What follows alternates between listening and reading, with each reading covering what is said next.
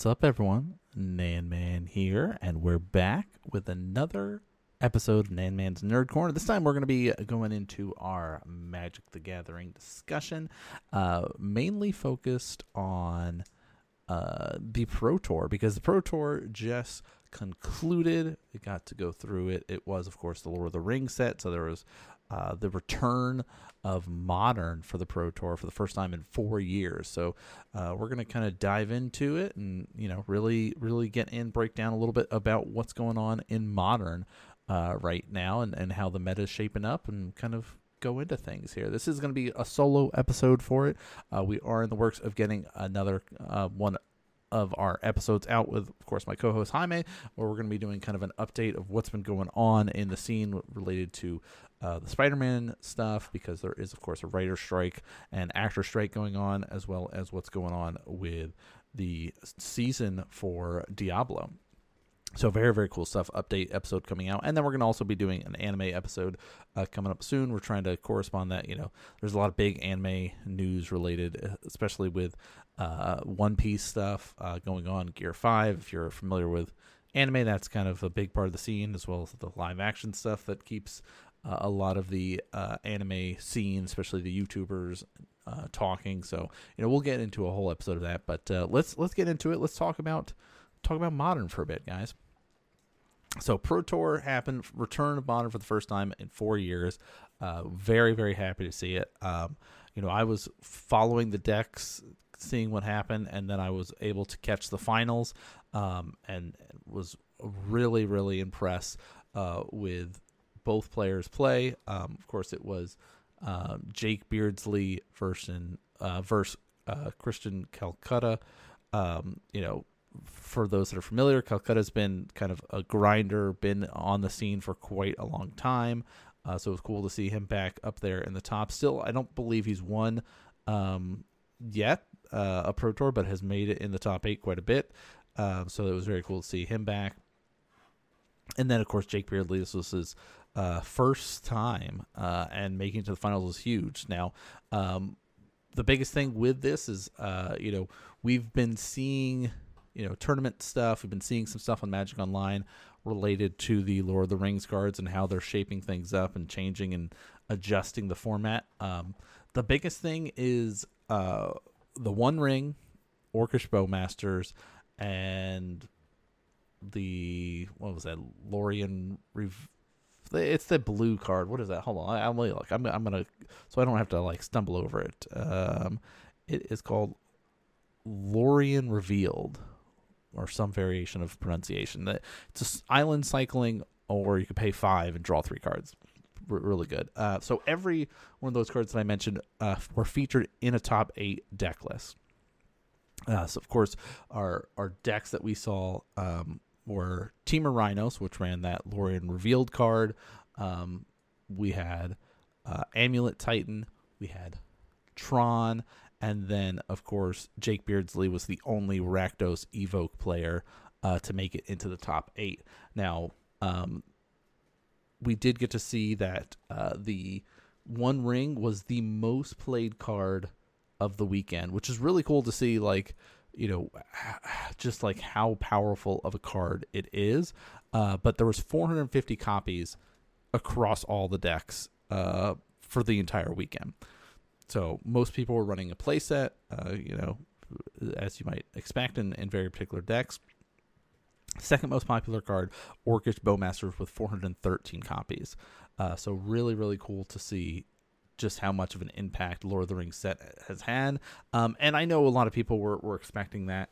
There was a lot of talk about Orcish Bowmasters when it first was spoiled, and just how powerful it is, because it's a trigger, both an enter the battlefield trigger, as well as when your opponent draws a second card, right? You're going to deal a damage, you're going to make an orc.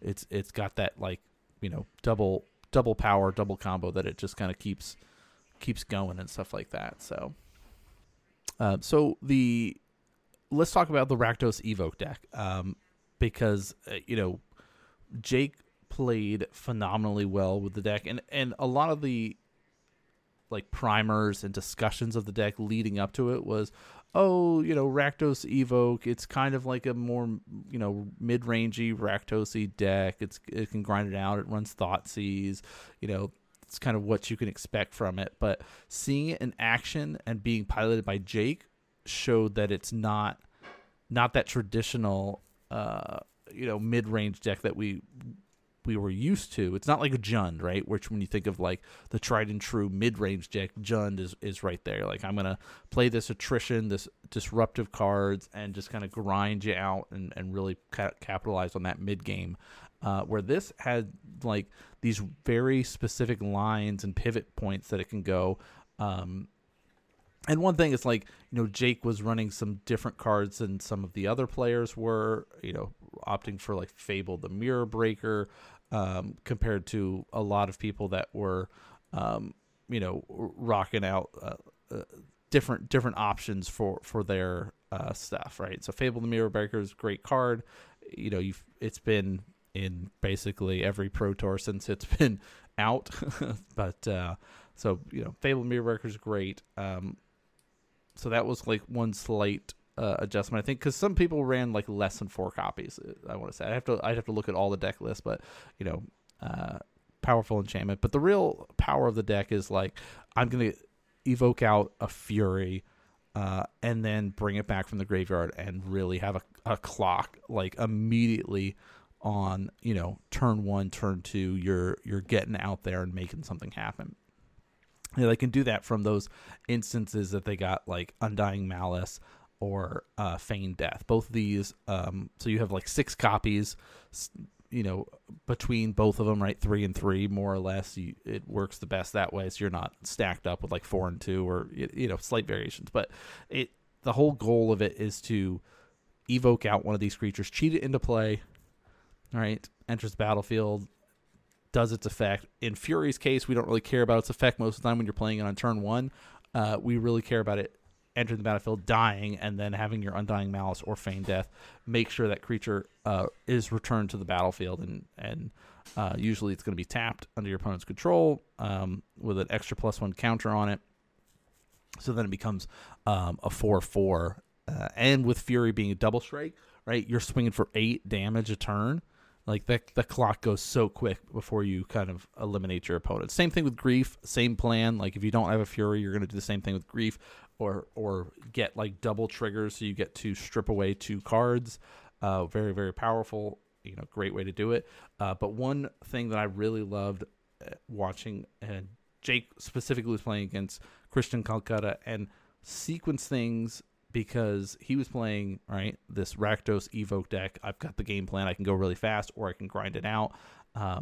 He utilized his sequencing of holding a Thoughtseize to wait until he had his Dauthi Voidwalker out so he could be able to really get maximum value. Where some players, if you didn't have as many reps or you're new to the deck, you might go, no, Thoughtseizes is one of those first couple turns. I strip away stuff. I get the information. I know how to respond and deal with it. But having that Dauthi Voidwalker is really kind of a linchpin to the deck that you wouldn't expect it, especially in the Tron matchup. Because if a card would be put into your opponent's graveyard from anywhere, exile it. Instead, you can sacrifice Dauthi Voidwalker to be able to cast one of those cards without paying its mana cost. Now, one of the ways to help get you stuff into the graveyard is through those Thoughtseize effects. So, really great. We got to see Dauthi Voidwalker steal an Ulamog. And there was a great little clip of Christian Calcutta like flinging it across the table to Jake, going, hey, here's what you're taking. The rest of the cards in my hand don't matter. You want this. Here you go. Fling it across, right? Showing that the energy, the emotions going on, and they're joking around about it. Like it was all in good fun. So there's these really powerful lines that you can do against a Tron, which is a very powerful, consistent deck, and why it was featured in the top 8 and made it second place there in the whole Pro Tour is because of its power level of being able to cast things like Ulamog and Ugin and things like that. So Dauthi Voidwalker doing great in that regard. So the deck itself is just like the best red and black cards in there. It also has the normal removal spells that you expect, Terminate, Fatal Pushes, things like that. But it's one of those decks that looks straightforward and easy enough on paper, but it is one of those like I need to understand the lines. It's, it becomes infinitely more complicated by sideboarding and specific matchups and knowing what to bring in, what not to bring in, and where to kind of pivot your game plan. But like it has that ability to pivot between I'm a mid-range deck, right? I've got Sheoldred in the sideboard. I've got these kind of Thoughtseize main board. I got Blood Moons. Or you can just be that kind of aggro. I'm playing Fury. I'm playing Grief, and I'm just swinging and turning things sideways and really getting a clock on you. So like Rakdos Evoke is not going anywhere anytime soon. It's got the Orcish Bowmaster for just like a little bit of, death by 1,000 cuts, extra little splash damage in there.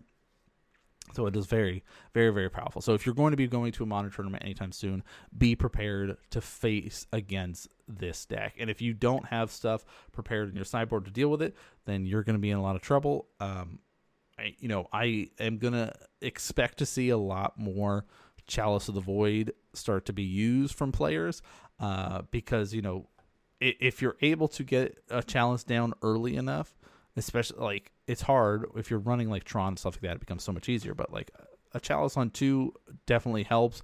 A Chalice on 1, you shut off the reanimation spells of Feign Death, Undying. You shut off Ragavan, but that's hard, right? To be playing that kind of game where Dauthi Voidwalker, Orcish Bowmaster. There's a lot of great 2-drops, so it's a very low to the ground deck to be fighting against. Team of Rhinos is kind of the other deck that played very well that we'll be talking about. We're also going to be talking, of course, about Tron list, Amulet Titan, things like that. But let's get into, of course, our Tron list, Christian Calcutta's list, because, he got second place. So let's kind of highlight and go over his list compared to other people. Because there was slight variations on the number of the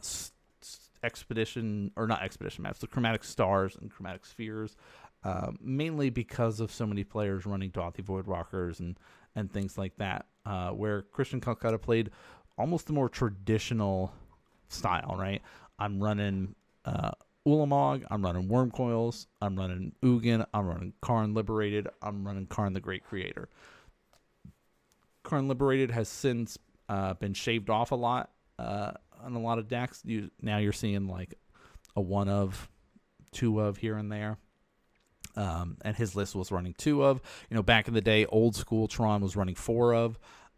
But things have since pivoted to now it becomes almost like an artifact toolbox with a lot of mana behind it, which is really, really cool to see.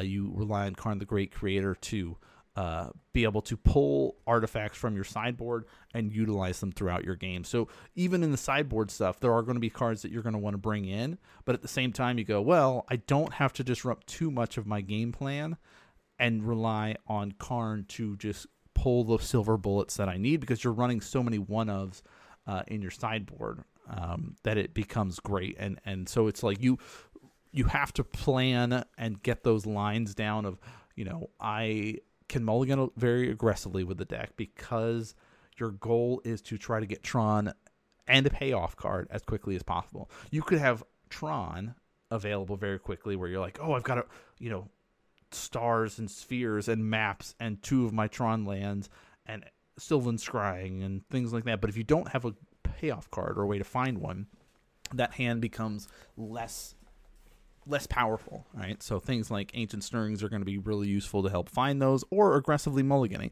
One addition to the deck that is pushing it and allowing it to be so much stronger too is of course the One Ring, right?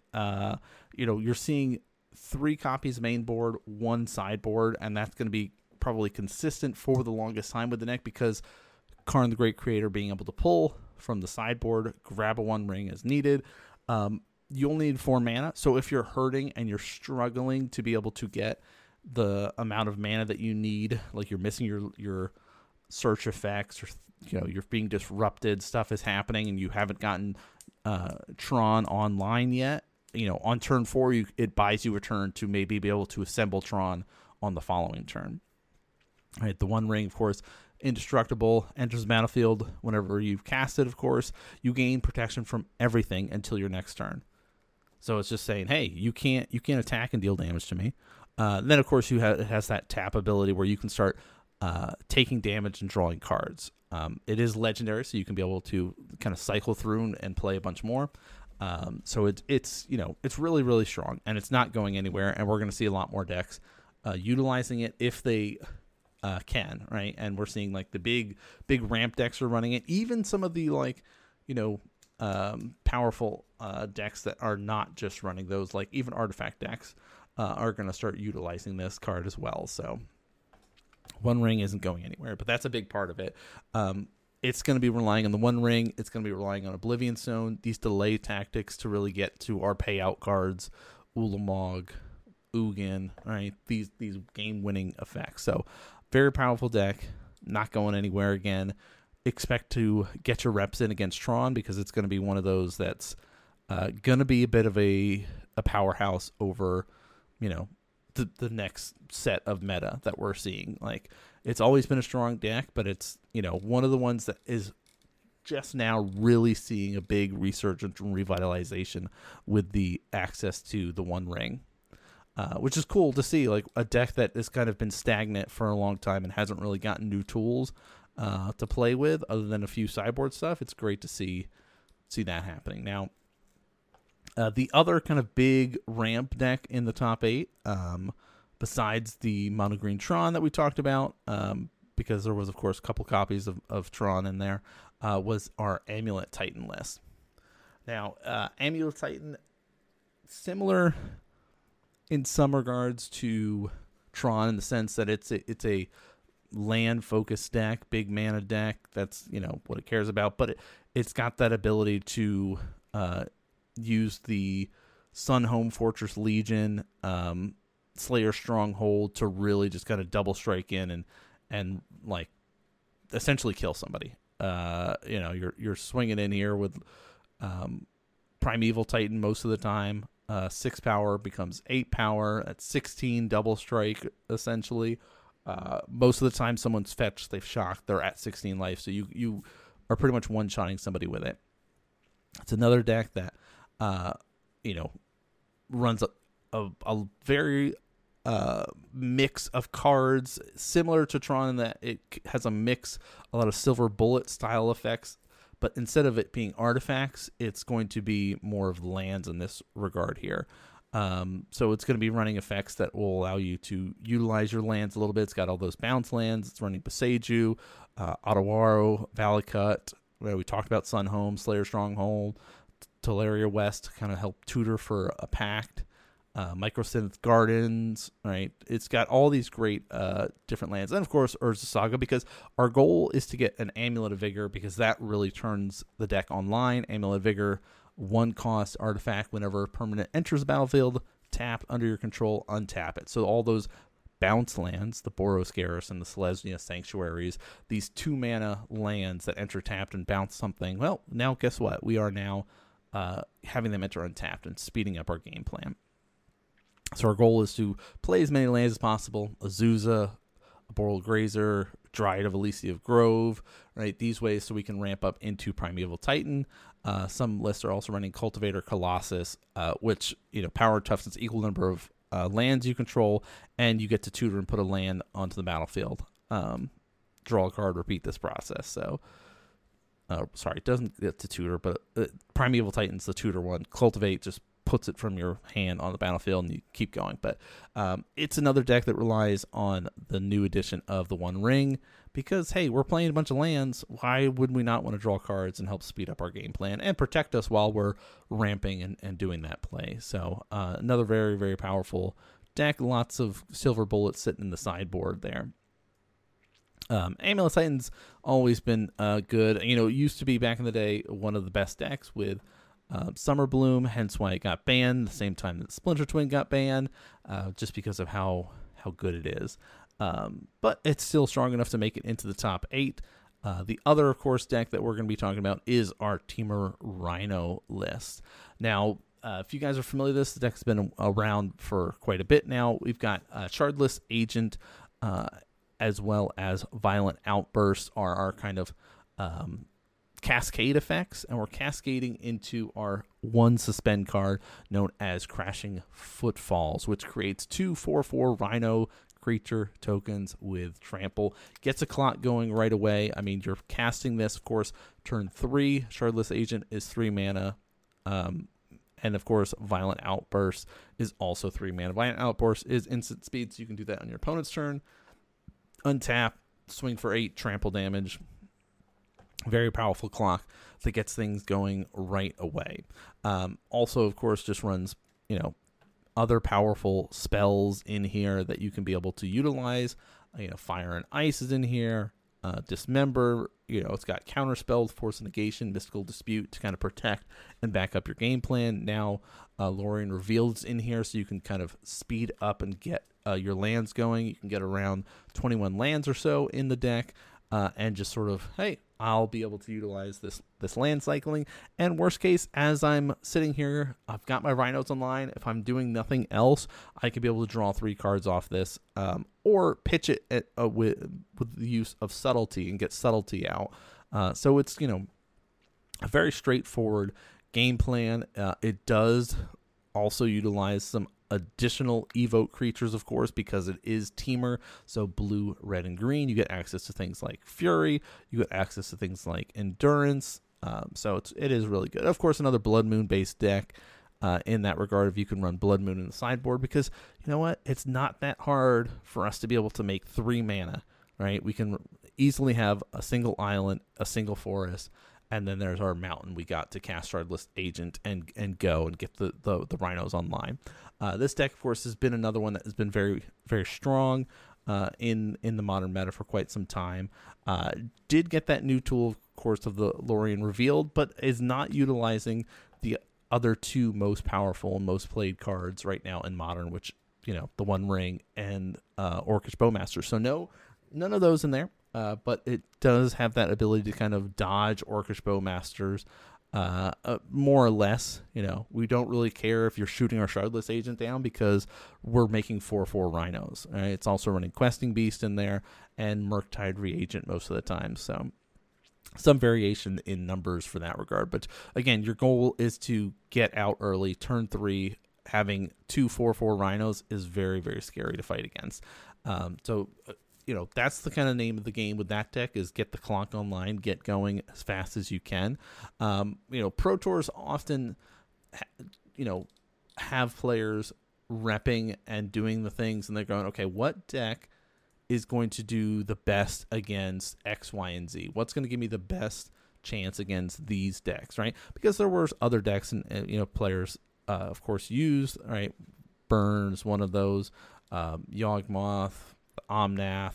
There's other decks that are, of course, still in the meta that people are utilizing. But a lot of times, the ones that, of course, made it to the top 8 were the ones that were doing the best. Like Living End, had been dominating the meta for quite a while.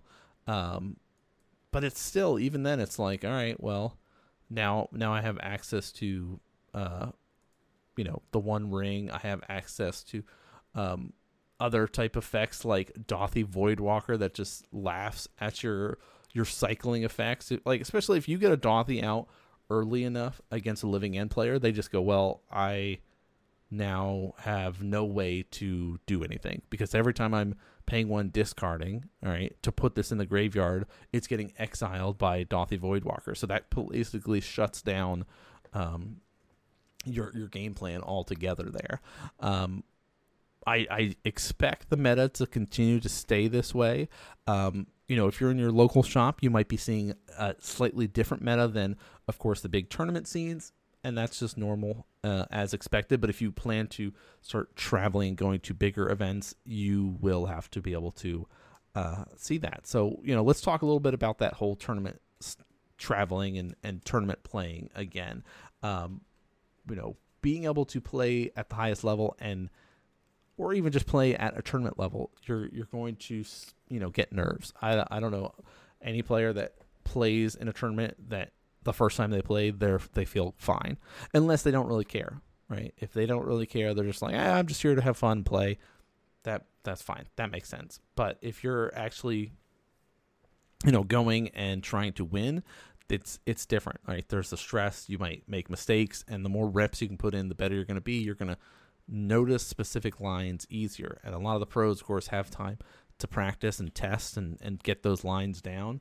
I always advocate for play the deck that you know the best, that you have the most reps with, even if it is not the best deck. There's one thing to be said about, I or a player that doesn't play Rakdos mid-range picked up the deck. Yes, I could do well because the deck is so strong, but I would make mistakes in sequencing or prioritize certain cards over the others, especially sideboarding. I would have a real hard time learning what is the priority in certain matchups, where if I was playing, Infect, or if I was playing Yawgmoth, or if I was playing Tron, or if I was playing, the Selesnya Life Gain or Devoted Druid combo, like these specific decks that I have more reps with and more practice with, even Death Shadow, right? These decks that I'm like, okay, I know the lines better. I will perform better than picking up a brand new deck that I've never played before.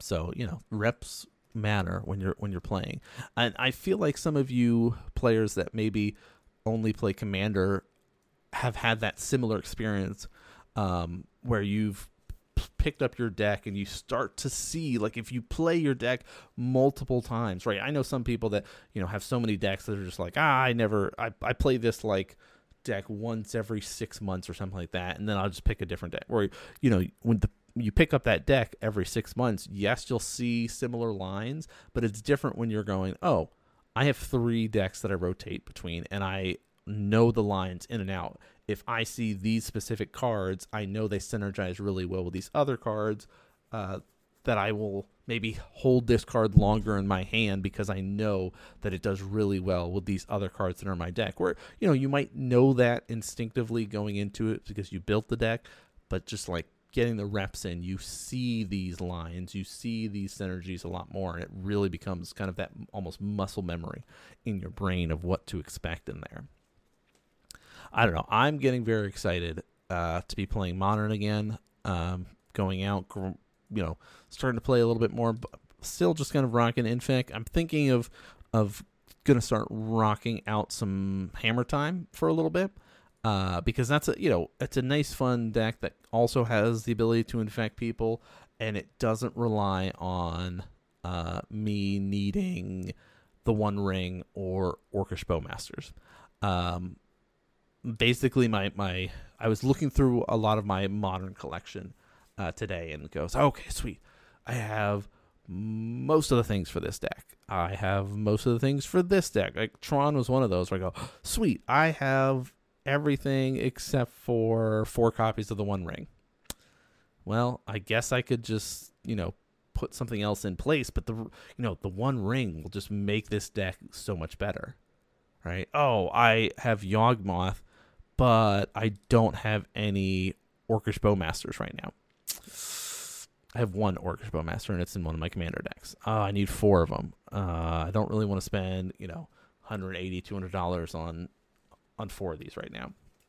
So it's like, what deck am I gonna start playing where I go, oh, okay, I'll start grinding this out. And it might be over the next couple 6 months, a year, we'll do a check-in and see how much more decks that I have. Living End is the other one where it's like I had a lot of the old school stuff for Living End.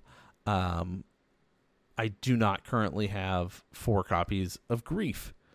All right, Grief is another one that's you're like paying $140, $150 for 4 copies of that.